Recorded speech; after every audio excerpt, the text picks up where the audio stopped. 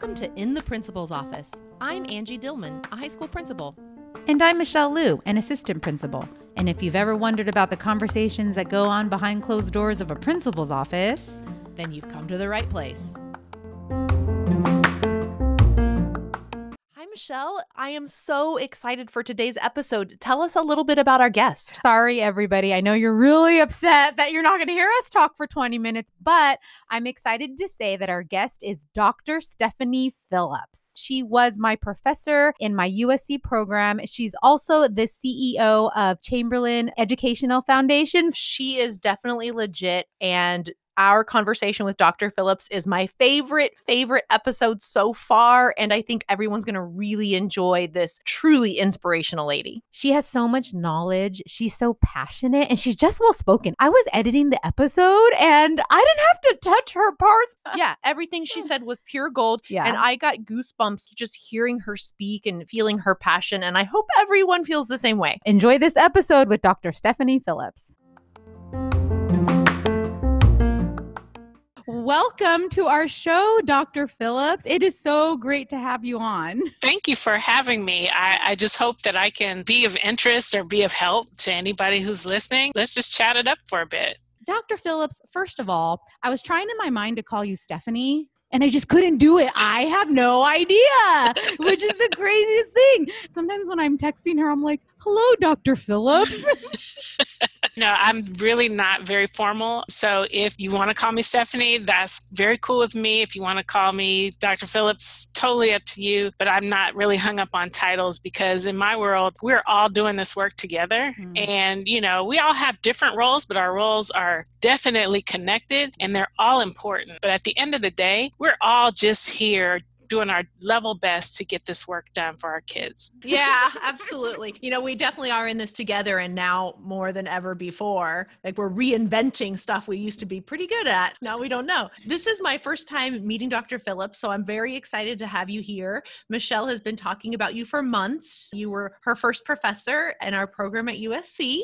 And one day she came into work and said, you know, like we were having this great discussion last night in class, and Dr. Phillips was sharing how universities are really good at sharing their story and marketing themselves. And K-12, they're just not. It was one of the leading conversations that got us to create a podcast and think that we had something to say or a story to tell. So thank you. Oh, yeah, you are so welcome. You're the founding member of this podcast. Like, what the heck? And I think the other thing that you said, when you think of K-12 districts, they could be interchangeable in terms of their identity.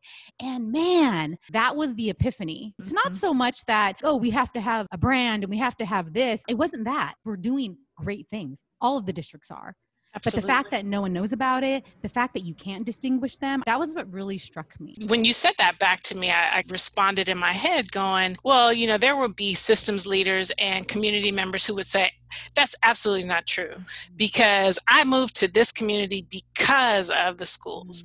And I think on exception, that is absolutely true. But in terms of the viability of K-12 education generally, on a conceptual level, it's very interchangeable. It's public school versus private school. It's not like USC versus UCLA that have very different identities, even though they offer very similar degree packages, et cetera. It's more like, well, you know, I live in this community, so my options are limited to here, and I'm not going to move, so this is it. This is the best I can get. Within this context, I have to choose these particular programs. From community to community, we want to have high rigor. We want to have A through G level classes. We want to have all the different socio-emotional supports that come with all of that, and we want to be able to say we're the best. And that's true, and we do want that. When you have these discussions about public education, it's not like New York City schools is just beating the hell out of LAUSD. No, we're not having those discussions in terms of I should move to LA from New York because the schools are that much better. Schools are kind of a consequence of where we live as opposed to a real decision as to how we want to move forward in our personal lives. And that's different because we do choose our universities. We do choose our jobs and our companies, and those things drive where we live. Schools kind of is a byproduct of all those other decisions. Do you think charters are good at telling their story and selling more of an identity? I used to think that writ large, they had better communication strategies than we did. And in some cases, I think that's true, like in certain areas of the state and maybe in the country. But overall, I've worked with a bunch of charters, from bigger charter systems, CMOs, to just those individual mom and pop charters. And generally speaking, they have the same problem that traditional K-12 schools do. Most people don't care unless they have a situation in that school building. Other than that, it's just another school down the street. I'm not sure how we wholesale change that, but I think that this type of conversation is one of those that could start opening up conversations about it. We've never worked in a charter. We've only worked in K-12 comprehensive school districts. And I think from the outside, it's easy to get an impression about what happens in a charter. What do you think is the biggest difference in the experience for parents and students in a charter versus a traditional public? That's a really good question. I think that because we don't know. We have no idea. I'm no expert by any means, but I have seen a lot of different spaces and configurations of how these things work. And from my perspective, I think charter schools kind of see themselves from the inside out. They see themselves differently. They see themselves as innovators, as there to not just abide by the laws and rules. I think they see themselves as being able to rise above certain circumstances that traditional public schools can't because of the different regulations in order to be compliant with state law or compliant with funding requirements, all of these things that we have to deal with. And in some ways, charter schools have tremendous flexibility in terms of how those things play out. Most of them don't have union contracts, although some of them do. So there's a lot more collaboration that happens, I won't say on the fly, but intentional collaboration around how these things will look, as opposed to a contract that has been sitting on that shelf for 30 years that we've bargained that away and that's never coming back. So I think charter schools don't feel themselves in these boxes that our traditional systems do. And that's great. That flexibility has helped some charters become very successful. I also think that now that we're 20 years into this whole charter school movement, that it should inform some decision making at the highest levels in terms of what things could we now implement in the public system that would benefit all schools and all students. And I don't know that that conversation has actually happened, but I do know, and I'll say this from the highest tree, I say it all the time, there are great traditional public schools. And there are great programs that are happening day in and day out for the most needy kids. That is not happening consistent enough in either the traditional schools or the charter schools as I look through the data. And so my question is, when are we going to put aside adult issues of funding and governance and, all of these other things that we have created and say, let's talk about what students need, period. Yeah. Let's talk about how we can pool our resources, our knowledge. And if they're separate systems, I understand there's some territorialism, but knowledge is free. Right? And if we are the educators that we believe ourselves to be, we want the best for the most amount of kids that we can impact. And so if I'm at ABC's middle school and I have cracked the code on 7th grade math and algebra readiness, shouldn't I want to share that? Whether you're a charter school, whether you're another traditional school, let's set aside these artificial constraints and get together and figure out how we can serve our babies better. Yeah, definitely. We were so lucky to get this special ed teacher from LAUSD. She lives out this way and it was easier for her. She was an administrator. She built a literacy program for LAUSD. She has many strengths. When she came here, she helped us build some intervention programs. And I was like, okay, what program do you want me to buy? And she's like, it's not a program. Don't buy anything. It's strategies. Yes. It's strategies. And I'm like, if there are these strategies that everybody knows works, why don't I know about them? Why aren't we doing them? Yep. That's right. That's exactly right. There's a knowledge and a body of information out there that can be shared. It can be learned. It can be,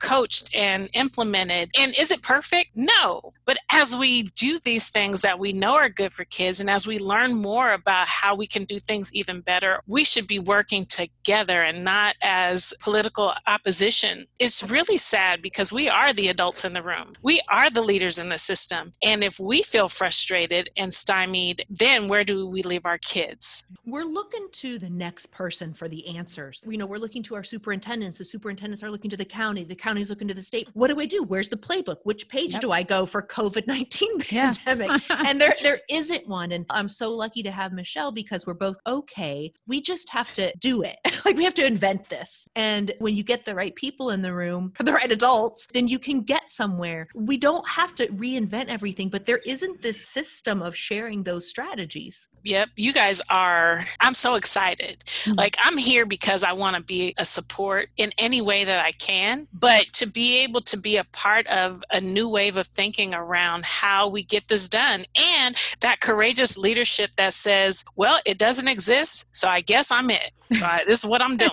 Leadership does count. And those are the examples of leadership that have moved school communities forward. We all read the case studies around schools that are 90, 90, 90. So how do we all get there? I mean, we've read case studies, but a lot of it is that X factor of leadership that says, you know what, hell or high water, we're going and we're going together. I hate to say it, but it doesn't exist in all cases. What I've learned being a new administrator and also taking on building programs for what our students need. One is, and this is something that the teacher we were mentioning previously who built the literacy program, last year we would have all these discussions. I feel like she's a mentor to me as well, which she also knows. She does. And one of the things she told me too was whatever intervention that you have, whatever program, it has to be specific and meaningful to the population at your school. That's why I think it doesn't look the same. And that's why she told Angie, like, no, I'm not going to just pull a program and plop it on top of our school. We have to be intentional. We have to see what they need. And then we build a program to address those needs. It blew my mind. But now that I'm saying it out loud, I'm like, duh. like, doesn't that sound obvious? And how you should do anything in life? It does. Exactly what you said is really the key. But there's one thing missing that we sometimes forget about. From building to building and from school to school, the assets in that building look different. They're there, but they may look different. The experience level of the teachers may be different. The expertise of the teachers may be different. The leadership experiences may be different. And that's all good. It's not all cut and dry in terms of just widgets, and they're not interchangeable in that sense. But at that point, the leader then has to look and survey not only the student need and the community need, but what assets do you already have that you can move around to address those needs, and then think about where your gaps are. There's philanthropy there, there's district office there, there's community volunteer, there's all kinds of other supporting casts who can come in and help you shore up. But the leadership has to really define and paint the picture of what is it I'm trying to accomplish, what tools do I have, and then what help do I need? I've had more people come to me when I was a superintendent, and they would be like, Dr. Phillips, I need $50,000 or I need an FTE so that, I can have an extra reading coach. And my thing is, well, what's your plan and what are you trying to accomplish? Which I think is a viable question, right? And they would be like, well, I just need more bodies. I need more hands. One, it doesn't tell you what your person's going to be doing. But second, it doesn't give me confidence that that's the highest use of that resource. Because any principal that I've ever talked to will never turn down an extra set of hands. I just don't know what they'd be doing in the building. Some of them will be at high uses, and some of them will be die cutting, squares for the kindergarten lesson. I don't know. As a leader, you got to be really clear about what you're trying to accomplish, and then what resources are you willing to move around your chessboard to try to get there, and then ask for help. But don't be afraid to ask for help, but just be clear about what you want and what you need. It's hard sometimes as a leader, or anyone in leadership. I know I need someone to teach reading, but I don't know what those high impact strategies are. I just need them to do it. Like they need to know. And I don't know where this starts, whether it's conversations like this and sharing, or in our teacher training programs, do we need to really focus more on the teaching part rather than the content part? I feel like sometimes when a K-12 district, we have reading experts in this district. They're called elementary teachers. Like they're really good at this stuff. That's right. But then at high school, when we get students who are deficient in those areas, we know they can't read as well as they should, but we don't have those specific skills about how to train. And I think that type of clarity starts the real conversation as to how do we support incoming ninth graders who are really not proficient where we expect them to be? What are the strategies that we can collectively agree on that will help our kids? It's not about, well, this teacher gets all the kids who are not proficient, and then the IB teacher or the GATE teacher, they're off and running, but you got all these other people flailing over here because there's not that support. Looking at how we deal with the current resources and then saying, you know what, if every high school is having this issue, then how can we collectively advocate for additional resources, whether they're at site-based or whether we advocate for an additional time or a semester where kids are programmed differently so that they catch up. It's not the kids' fault that they came to you without those skills. And I'm not blaming other teachers as much as a system, we just don't have those strategies baked in. So if there's a bigger cadre of kids who need specific things, how do we address them from a larger context as opposed to saying, you know what, Joe, you just aren't cutting it, so you got to take English over again. Well, that's not going to inspire the kid to try to do anything different except for cut school, go somewhere else. And what are we doing to make sure that when Joe takes English again, that it's taught differently? Exactly. One thing that I'm really interested moving forward, I'm going to think about more is harnessing and using the expertise of our special education staff, because they have a lot more strategies on how to deal with students that have gaps in all areas. And they're flexible, they're innovative, they're outside of the box. They have the ability to look in the broad picture. So they're looking at what year long a student on their caseload might need to know, but they also have the ability to look and say, okay, this is not working here in this class. You're failing because of these things. What supports can I put in place to help you get where you need to be and fill those gaps so you can learn the certain amount of content in the class? What you said, Dr. Phillip, harnessing who you have at your school, harnessing their strengths and their abilities and their expertise. There's so much of that in our special education department. This teacher, by the way, that we've been talking about, she's a special ed teacher. Of course she is. Of course. She's awesome. I kind of want to shift gears because I think there's something in your background that's super interesting, that you come from like the world of finance. I do. That is one of the most intimidating areas, I think, for most educators who want to move up. So how did you start there and make this transition? Because you have like such a leg up on everybody else. It is interesting, and I won't give you the long story, but in short, I had a bachelor's degree in managerial economics, a master's degree in business administration with focus in finance, and I was going for broke in the finance arena. And a friend of mine said, hey, there's this job over here in this school district, and you'd be wonderful. They need somebody like you. It was a director of finance. It was nothing instructional at all. And so I went, I talked to the people, I liked them. I have educators in my family, generally speaking, I thought it was a good thing. My grandmother would be proud.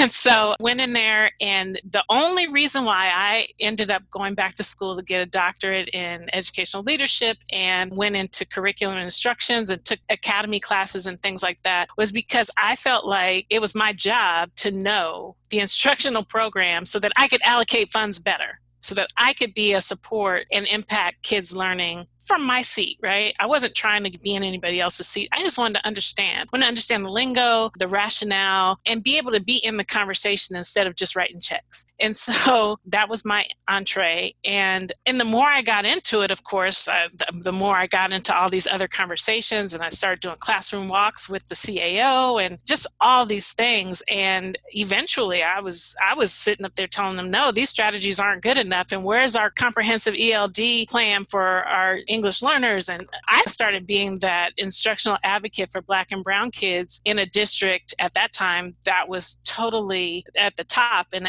all the principals were white. But most of our population of students was like 75% Latinx and very few African Americans, but that doesn't matter, right? Kids need access, and they need quality access, and they need high quality schools. And so that was kind of where my passion welled up. And fast forward, the way I got into the superintendency was just continuing on that path, always trying to create budgets that were aligned with our instructional plans and strategic plans, always trying to take into consideration the impacts that any of our decision making was going to have on the classroom unit. Did I do some things early on probably that weren't the best? I can't think of any, but I'm sure I did. Well, I can't think of any, although I will say this. There were teachers, like in the teachers union, who were not happy with some of the things that I was suggesting. I still believe they were the right things, though. So I'm not saying I made everybody happy. I'm just saying that my understanding and the information that was shared with me about how to do curriculum instruction, and then starting to teach on my own volition, even though it was adult teaching, it just made a lot of difference in terms of good instruction and that understanding of what needs to happen in a classroom and what assets need to be in there, whether it's materials, whether it's curriculum, whether it's adult bodies who are supervising the students, and what adult bodies need to be supervising the adults. All of those things really played into my understanding of systems maintenance and systems change. So when you're talking about staffing models and when you're talking about layoffs or special education infusions, or they all have fiscal implications, but they have tremendous educational implications. And I wouldn't have been able to do that and to be a superintendent without understanding both sides. I think that that's just so huge, because for someone like me and Michelle, we go from being teachers and the next day we're in charge of humongous budgets. Mhm. That's And right. it's intimidating. I was lucky because I had 1 year as an ASB director and I got a really fast forward in my fiscal education because all of a sudden you're in charge of all this stuff. But without those kinds of experiences, and that's just like hardly anything, I think that it's really interesting that not only that you have that particular background, which I think it's rare, there's usually only a couple of you in a school district. Yeah. But I think it's really unique that you wanted to know more about, do the dollars that I'm agreeing to spend here, is it making a difference? It was game changing. And I think it made people look at me differently. Some people were like, you were never a kindergarten teacher, so you'll never understand. And I'm like, I'm not going to say that I understand every single nuance, but I'm also not going to say that I have to sit in every seat in order to have a larger view of the system and of its capabilities. I think in a lot of ways, my background did feed into my ability to really step back and say, you know what, the schools that are successful, let's look at the leadership there. Let's look at professional development that we've offered our teachers there. Have we adopted materials? Have people really embraced it? Is it a riotous act for us to try to get any training and interventions in there? The school culture plays a huge part. So when it came to me making recommendations to school board and going out and talking to teachers and trying to understand from a leadership perspective, it is what it is. And I think because I was open and because I was listening all the time and because I was always observing, it just lent to this whole ability to kind of see a bigger picture regardless of the noise at certain levels. I love it. I just think, I'm just thinking about the amount of credibility that you were able to gain from everyone with everything you put into understanding other people's jobs and other people's impact. That's really unique. That's truly special. I appreciate that. For principals out there who really do seek to understand budgets and central office function, because, there's a lot of people out there who say, central office, they don't know what they're doing. They're not on the ground floor. They're just so out of touch. They're making these decisions in isolation. I don't necessarily think that's true all the time. I think in some cases it is, but I also think that principals have a responsibility to learn two things. You don't learn anything else before you go to central office, learn two things. Learn your union contracts. If you have more than one union, just focus on the teachers and the CSEA. Kind of get a global understanding. You don't have to know line and verse, but understand what your rights and capabilities are as administration. A lot of times we give away our right to even enter into a conversation because we don't know the contract. And so we assume, oh my gosh, I can't do that because the teachers will come unglued. Well, they may come unglued because they just don't want change, but it may not be against the contract. So, really informing yourself of what it is that you can do. Now, just because you can do it legally doesn't mean you should, or at least without some collaboration and some conversation with your teachers, because it's all about that climate and relationship. A lot of times I see principals say, I can't do that. Our union would eat me up. And it's like, talk to your teachers, read your contract, and find out where your synergy is and where you can push forward. You may not be able to do what you're trying to do, but maybe there's some variation that you can get done, or you can plant seeds so that at a later date you can get there. So that was number one, know your contract. And then number two, figure out how to use your budget. And not just the fact that you have a budget, but as a site administrator, I think it's so valuable to know how those dollars can be moved around to suit the needs of the students and the staff. Sit down with your CBO or your director of finance or whoever does that role in your district and just ask them once or twice a year, say, can you walk me through the staffing formulas? Can you walk me through the major sources of funding? They'd be happy to. They want you to know what you're doing so they don't have to go back and correct you all the time. It's true. It's true. And then also recognizing where the skills are. Our secretaries who enter all of this stuff in the system and they know those account strings and where things go. And they are a huge wealth of knowledge of where we can spend this. Or if I want to do this, where would it come from? Is there money there? Yeah, for sure. Do not forget about them because they're your soldiers and they can tell you their understanding. And then you're armed with that. You can go to district office and say, well, this is what I'm hearing, but I don't understand why I can't move this person from this grade to that grade because I need them there. Or I don't understand why I can't buy these additional resources with these funds because I need them. And usually it's like when you have something you need and you can demonstrate the need for it, there's a place. There's usually a way to make it happen. Yep. And those people are the ones to help you. Yep, absolutely. And they want you to know because it's just more work for them. It's true. This is the area I feel I'm definitely the weakest, budget and the financing and figuring out how that goes in the allocation. I've only had my very first experience with having to find the right budget code and the right budget stream to support our teachers that are doing new things at the school. And even that was eye-opening. Now I know who to ask, though. I'm just going to ask you, Dr. Phillips. Yeah. Ask me. I'll tell you the right questions. Exactly. Exactly. I'm going to be like, okay, listen, here's my problem. How should I approach it? What should I investigate first? What are the questions I need to ask? That's what I'm going to do.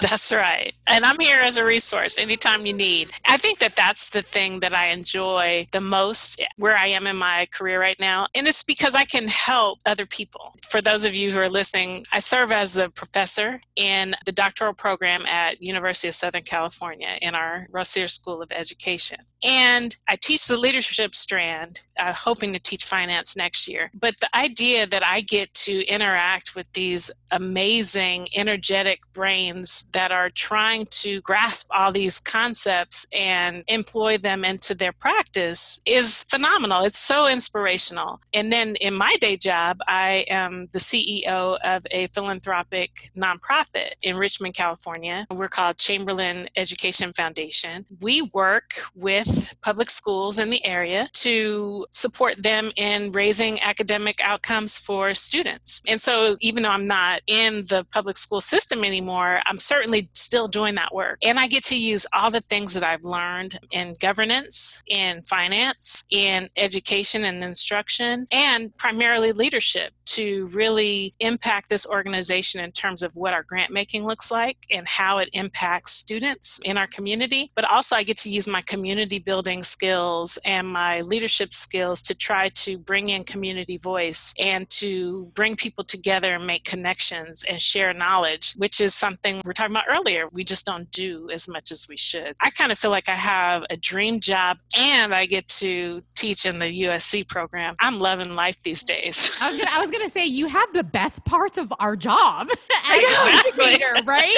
Like being with students that are motivated and want to learn, and then also being able to mentor and do all these things and affect the system. You do That's have right. a good job. Yeah. I love it. I'm sure there's so many years though to get there, because I'm sure it wasn't all roses and unicorns and rainbows to get to where you are now. No, it was not. I had a lot of sleepless nights. I had a lot of battle scars. You know, when you're trying to make a difference, you're going to ruffle some feathers, and some people are not going to appreciate your efforts quite as much as others. And so you accept that. That's part of the job. To me, it's like if you're a leader and everybody loves you and nobody has anything bad to say about you, unless all your kids are at 100% proficiency, you ain't doing something. Because if you were at 100% proficiency and you were like, everybody's got it, I'd be like, okay, I'm going to leave you alone because you got something's going right. Yeah. But until we get there, we all have work to do and we all have a role to support. That's so true. I think that Michelle and I have reflected on that a lot because sometimes you have to have the difficult conversation.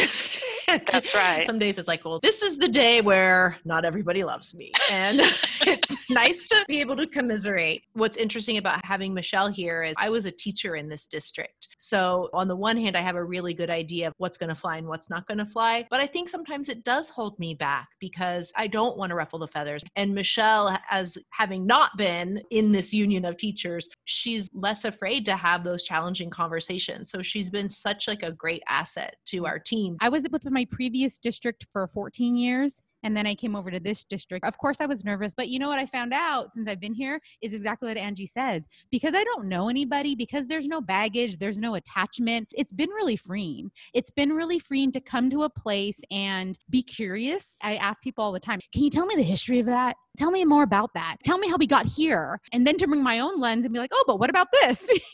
What about this? Let's just try it. It's been really refreshing. I have teachers in my other district and they ask me that. They're like, but isn't it scary? Isn't it just really hard to reestablish yourself? I said, no, heck no. I said, I can reinvent myself. Okay. I'm a new person here. And I'm not scared to come in and say, can we try this? Because it seems like this would help everybody. It would help the students. It would help you guys. I'm really big on enhancing the systems we have with things that make it easier for them, better for kids. If we can minimize some of the things that we can automate with technology, let's do this because then we can focus on the real work. Well, that's a real interesting concept of being able to use your transitions to be able to reinvent. I have been in 5 different districts in my career, and I do not regret the movement. At one point, people were like, you move every 3, 4, 5 years. And I'm like, okay. How is that a bad thing? Because what I have found for me, and hopefully other people will resonate with this, every time I have been in a district, I've learned something. I have developed and I have bloomed in an area. And so then when I go to the next district or the next challenge, then I can take that learning, not be mired by all the baggage that, the mistake. That's why I don't remember any mistakes because I left them with those other districts. But seriously, so every time I've been able to go to a district, as much as people always try to dig up who you were and who do you know, from a real psychological standpoint, I was able to really go in and become what I knew to be true about the work. I was able to use my experiences to catapult me to a different level of proficiency, whether me taking classes or having lived experience in changing systems. I was able to take that everywhere I went. And so by the time I got to where I am, it's like, community building and voice. And I didn't start out with all that stuff. I learned it. I lived it. What happens when you don't include teachers in initial conversations and you hoist something on them? I know I've lived through that. So that was a huge mistake. Not that the intent was wrong, but maybe how I did it wasn't really that great. So every time I've moved, I've been able to use those lessons and say, we're not going to do that. Even though you guys don't know that I made that mistake, I'm not going to make that same mistake. And so I'm going to get better every single iteration. Yeah. I was a teacher here, but I left the district for 2 years. So my first year principal was in the Bay Area. Thank goodness I was hundreds of miles away. It was the same thing. And it's like, sometimes you feel like you have to make a decision in the moment. And then you're like, why did I do that? There was no urgency. Sometimes there is, but usually there's not.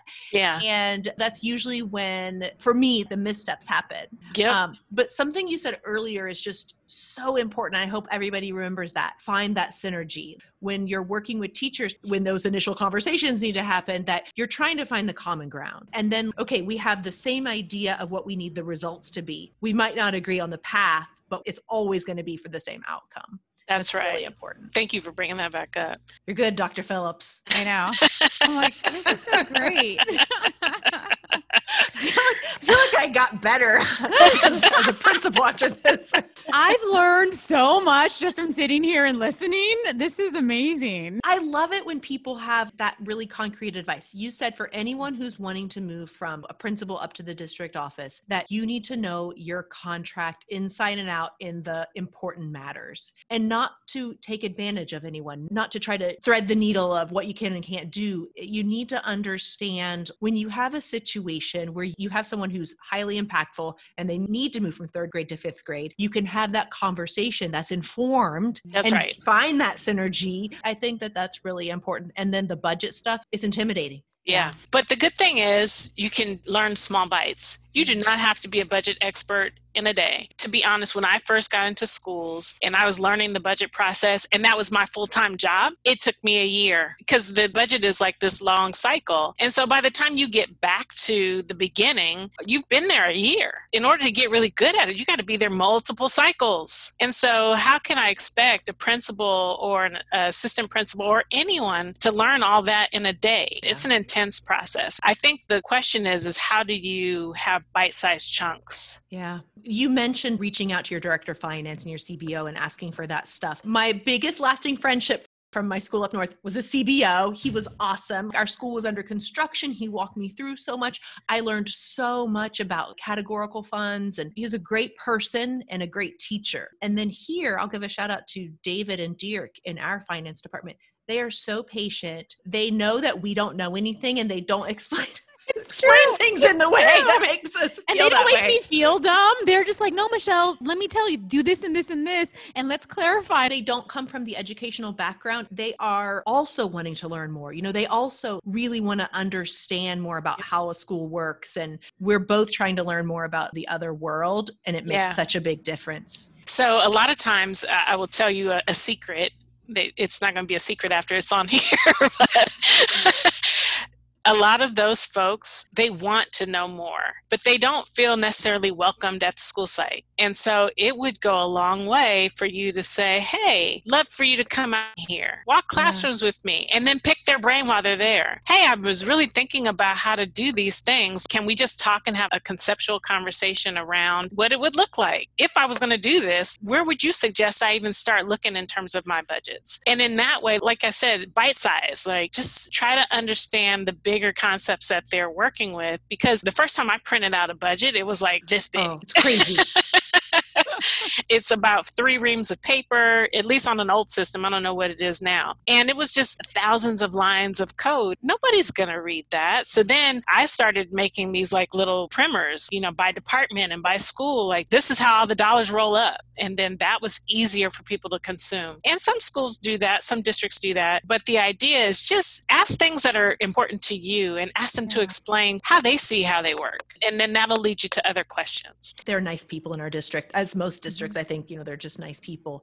And they've been able to help us build so much stuff. We should be more cognizant of inviting them to those classes. This is what you did. This is what you helped us build. All the intervention stuff that we're creating for this educational situation we've never had before. That's a lot of help we're getting from the finance department in particular to make it happen. Yep. So trust me, when you guys are not in the room and they're with their colleagues, their job-alikes in other districts, they're bragging on the stuff that you guys are doing. Yeah, that's cool. That makes me feel so good. I know. I've never thought about that. Because, I mean, if not for the academic achievement and for all the things that we're doing for students, there would be no meaning to their job. And so they really do play a critical part, you know that, but they want to be a part of a winning team. Every time they get together, they're like, oh yeah, my teachers did this and we were able to do this through negotiations and we had a principal of the year over here who was named. They're totally stoked about the academic achievements. And it would be great if you guys could just, you know, say, hey, you helped us do this, so please come be a part of it. That is really important to remember. We try to be aware of the people in front of us every day, like our teachers, our secretaries, our custodians,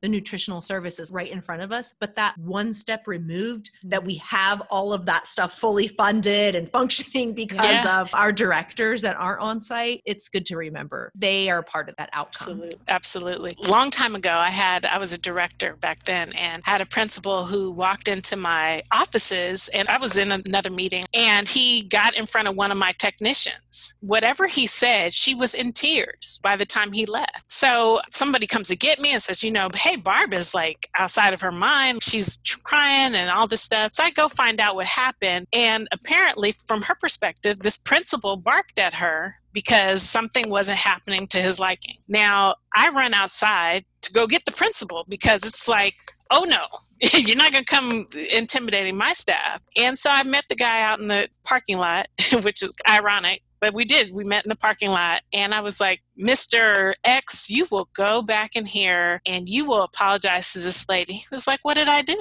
You did da-da-da-da. He was like, I didn't mean to do that. He has a loud voice, and his persona intimidated her so that she crumbled. He marched right back in there, and he went and apologized, and the story turned out okay, but all that to say is we have to be very aware as principals, as directors, as whatever role we hold, that those who are doing the work, who are trying to help us, even when they don't explain themselves in a way that we can accept or that we like, that we're all on the same team. It was funny. I didn't really know him that well, but he had enough respect for me to say, I was like, this lady can make your life hell over the next several years. Even though you outrank her, it's the people who do the work who actually are getting stuff done. Just because you order it doesn't make it so. And so you need to respect the workers and the technicians and the secretaries, everybody who is a part of the team. It's not just the principal who's important. And he was just like, I am so sorry. I never intended it to be that way. That told me two things: is we have to really monitor us as we interact with folks, even in quote unquote adversarial ways. But also as the leader, I didn't outrank him because he was a high school principal and I was a director. So he probably outranked me. But it is incumbent on us to stand up for our staffs and really give them voice and protect them from some of this ridiculous stuff that gets in the way. Let's clear it up so we can all do our jobs better and keep it moving. There are people in our organization that tell us what to do, and we have to do that thing. That's right. Just the way it is. That's right. But I think it's also really, really important to remember that we are all colleagues. We all work for the same organization for the exact same purpose, and we have different roles in getting all these results. Growing up like super working class, I grew up on a farm, and I've done every kind of disgusting work you can imagine. And there's nothing beneath me, and I can do anything. We all need to have that mentality because when you do, and I feel like our organization does, then you have people just chipping in. You don't have to be asked to do things. Something needs to be done. I'll do it. We all have a job description and we need to do our job. And sometimes we work beyond that. And that's usually a good thing. That's climate. Absolutely. Yeah. I've heard that a lot since Angie's become principal, when they say that, Angie gets in there. And because she gets in there, well, all of us administrators on the team, we get in there and roll our sleeves up. And then I've heard teachers say, wow, you guys always come. We do these drive-through things. And I was talking to the librarian the other day, and her assistant, she's like, it's amazing that the whole administrative team is here passing out books, sanitizing books. And actually, just a side note, Angie's very good at sanitizing books. She over-sanitizes. I'm like, Angie, stop cleaning that one book. You need to move on. And she's like, no, Michelle, there's just this one little spot. I don't want them to think that I didn't do my job. Yes, they're now making fun of me for polishing the books. They look really good. I feel very lucky and fortunate to be in the high school working with Angie and all of the colleagues we have because of that. I think about this a lot, and I've talked to other friends who've been administrators a little bit longer than I have, but not a long time. And some of the observations are you're in a really good place to learn, because it's really hard to be in a place and learn things from a leader that climate isn't good and some of the leadership is questionable. And then you get in these habits, and then you develop your own baggage about what it means to be a leader. And there might be mistrust. You might learn a bad habit. I think that's the biggest thing is I feel like I'm learning all of the best habits. Angie's shaking her head, but it's really true. I'm just really aware of that. And I think the other thing that I'm learning from you, Dr. Phillips, as we're talking and you're giving us all of these actionable tips, is your underlying foundation is being self-reflective and connecting the dots that way. Everything that you're talking about, it really comes back to that. You're like, oh, well, I'm in the financing, but I want to know where the money's going to be. So I'm going to seek that out. So I have have an understanding. Oh, but then I did this and I went to another district, but I took what I learned and I used that. That's the other thing that I'm learning, how powerful that is, that self-awareness and self-reflection, wanting to continue to grow and be curious. You're able to connect the dots. As a finance person, here's all the things that I'm allocating. Here's the direct impact. Here's where I'm Here's why. Yeah, exactly. Here's why we're doing it. Yeah. Exactly. Yep. And if anybody listening is thinking about education and leadership in general, is just that, really connecting the dots, being self-reflective, understanding the purpose and position that you're in, what you can do to affect change, and learning from your mistakes. It sounds like you took good notes in class. I did. Thank you for the A. I did have one more question. Angie and I don't talk about this too much, but obviously we're female. We are. Yeah. It turns out we're female. I'm interested in that too, because when I think finance, I do not think of a female. And that is a stereotype that I have in my head, and I'm fully aware of it. And also just being a woman of color, how to navigate that. It's a great question. The way I have navigated positions that I have been blessed enough to have earned, because I don't think anybody gave them to me. I do think that I was prepared for them, and then someone took a chance on me. It wasn't as though somebody just gave me a job and, oh, by the way, I was good at it. It didn't just happen. So I think that preparation is very critical, especially as women. We prepare all the time. The problem is we don't pull the trigger and actually apply for stuff that we're overqualified for, because it's like, oh, I don't know if I'm ready. Oh, it's a guy's world. And so I just kind of felt like I'm already showing that I can do this. And by the way, I'm doing half of his job over there too. So I'm going to go get my own, right? Mm-hmm. And I don't know whether it was naivete at the time, because I was pretty young back then, or whether it was just confidence of, if I don't know it, I will learn it. I think that as women, we hold ourselves back to say, well, I'm not quite ready, or I'm not sure if this is a good time. There's never a good time. Or on the other hand, it's always a good time. It's always a good time to learn. It's always a good time to grow and expose yourself to something new that's at a higher level, because you will rise to the level. I had a little bit of audacity in me on my first cabinet job. I was a director, and I was like, you know what? I could do this, and I'm going to do it. And I just started applying. And about the third or fourth application, I got to Ontario Montclair School District, and I was like, yeah, and I can do this and I can do that. And they were like, okay. And so when I got there, I didn't know anybody. I didn't have any family there. But I knew what I felt like was my passion, and that was trying to orient a system that was based on student and academic needs. I just let that drive me. And at the time, I had just started my USC program. That was a long time ago. I just felt like, well, I was in a program. I was doing my first assistant superintendent program, and I had these two little kids. I think my kids were in like kindergarten and first grade. Oh my goodness. Oh my God. And guess what? It didn't stop me. I think if anything, and I'm not going to say that it's easy, but if anything, it showed my kids my tenacity and my dedication to education. And, I would sit up and do homework with them and do my own homework. They would see me reading, which ain't a bad thing these days with all the Netflix and everything else we got going on. They would see me studying. And so my thing to them, as then they're in elementary school, is, well, if I can study, then what's your excuse, right? Raising up two African-American sons, and African-American kids, by virtue of subgroup, do not fare well in our schools. And so by hell or high water, I was going to make sure that my kids got everything that was available to them. And them having a role model of hard work and academics in the house was one more asset for them to be able to pull on. It was not easy. We'd be on the weekends, my kids and my husband race cars. That's a whole nother story. But we'd be at the racetrack, and I'd be in the truck reading my book, taking notes, because I still had homework and papers to write. It was a training ground for me, because I knew I could do anything. If I could get through what I went through and get that thing done and defend and graduate, well, I guess I could pretty much do anything, huh? And so I started doing whatever it was that was called on me to do. So then when it became time to move forward into these positions and change jobs, it was like, I think I can do it. It built my confidence. Every success built another confidence that propelled me on. As women, we have to encourage each other. I had no female mentors at the time. Both of my major mentors were men. One was African-American and one was white. And they both added tremendously different lenses and perspectives for me to consider. And that was great. It would have been so much more well-rounded if I had a female leader that I could have also tapped into. It didn't happen until years later, but that also made me very convicted to make sure I was a mentor for others and a resource for others. So anytime someone comes to me and says, can you help me? Can you explain something to me? Can you mentor me? I'm like, hell yeah, let's do it. But I do expect a lot from my mentees, right? I expect you to do the work. I expect you to be thinking, I'm going to help you is what it boils down to. It actually reminds me of Michelle's story. You know, when she was hired, she hadn't been an administrator before, but that didn't mean she couldn't learn the job. I think that having that confidence in yourself that you had, that you've learned all this, you know, you can learn more. We can always learn more, but having that mentality that you can, I think it stands in the way of a lot of women. There's like limitless possibilities. That's how I feel.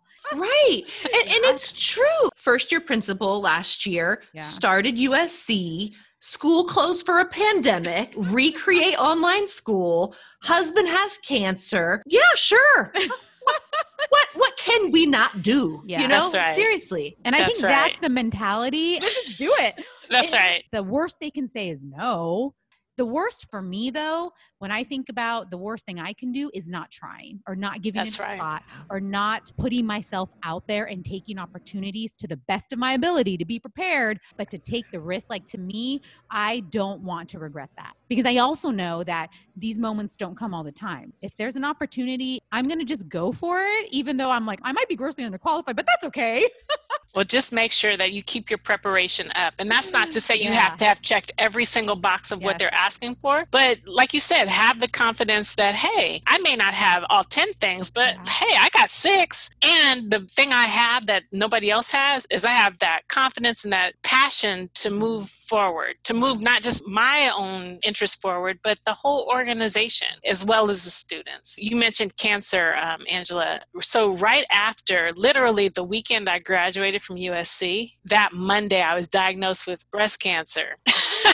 Oh my gosh. You're here and you're good. Yeah. I'm here and I'm good. But the point is, don't let stuff hold you back. We don't know, how long our time's going to be here on this earth. We don't know what God's plan, and I don't want to get into religion, but I am a faithful person. So I don't know what's in store for me for the rest of my days, and I don't know when those days will end. And so just like Michelle said, it's like, go for it. And when something doesn't work out, which everything's not going to work out all the time, you get back up, you get back on the horse, and you keep moving forward, because the only person who can truly stop you is you. Mm-hmm. So true. And I think that we hold ourselves back all the time. We might look back and see that someone that we perceive to be less qualified moved ahead, but they took the step. Yeah. That's right. Mm-hmm. Take the step. I feel inspired. I know, right? I feel like doing I will something. polish all the books. Sure, Angie. You have all weekend. Just polish all the books, all right? Then one day when it's safe, you can go to Dr. Phillips' house and polish all her books. And I know. There's so many books back there. It's beautiful. It's my ideal library. That's amazing. In all these Zoom calls, I'm like, God, everyone's house is so much nicer than mine. Well, look, you can only see that side of the room. You can't see that side of the room. That's the beauty and trick of Zoom, right? That's right. You don't see my pajama pants. It's fine. Exactly. I'm in my office, and you can see a music stand that I use as a standing desk. So You're standing. yes, my standing desk. I make it work. Thank you so much. Thank you so much. Thank you so much. It has been a blast. I have had so much fun with you all. We're now in community. And so anytime you need a kick in the pants or a word of encouragement, you call me and I'll be right there. Oh, you better brace yourself. I know, right? Don't worry. I have it on tape and I'm not editing it out. It's staying in for the whole world to hear. So got it on record, everybody. All right. Take care. If you like this episode, don't forget to rate us in Apple Podcasts or wherever you get this show. It'll help others find us. Yeah, and you can follow us on Instagram at In the Principal's Office Pod and on Twitter at Principals Pod. And we'll see you next time. In the Principal's Office.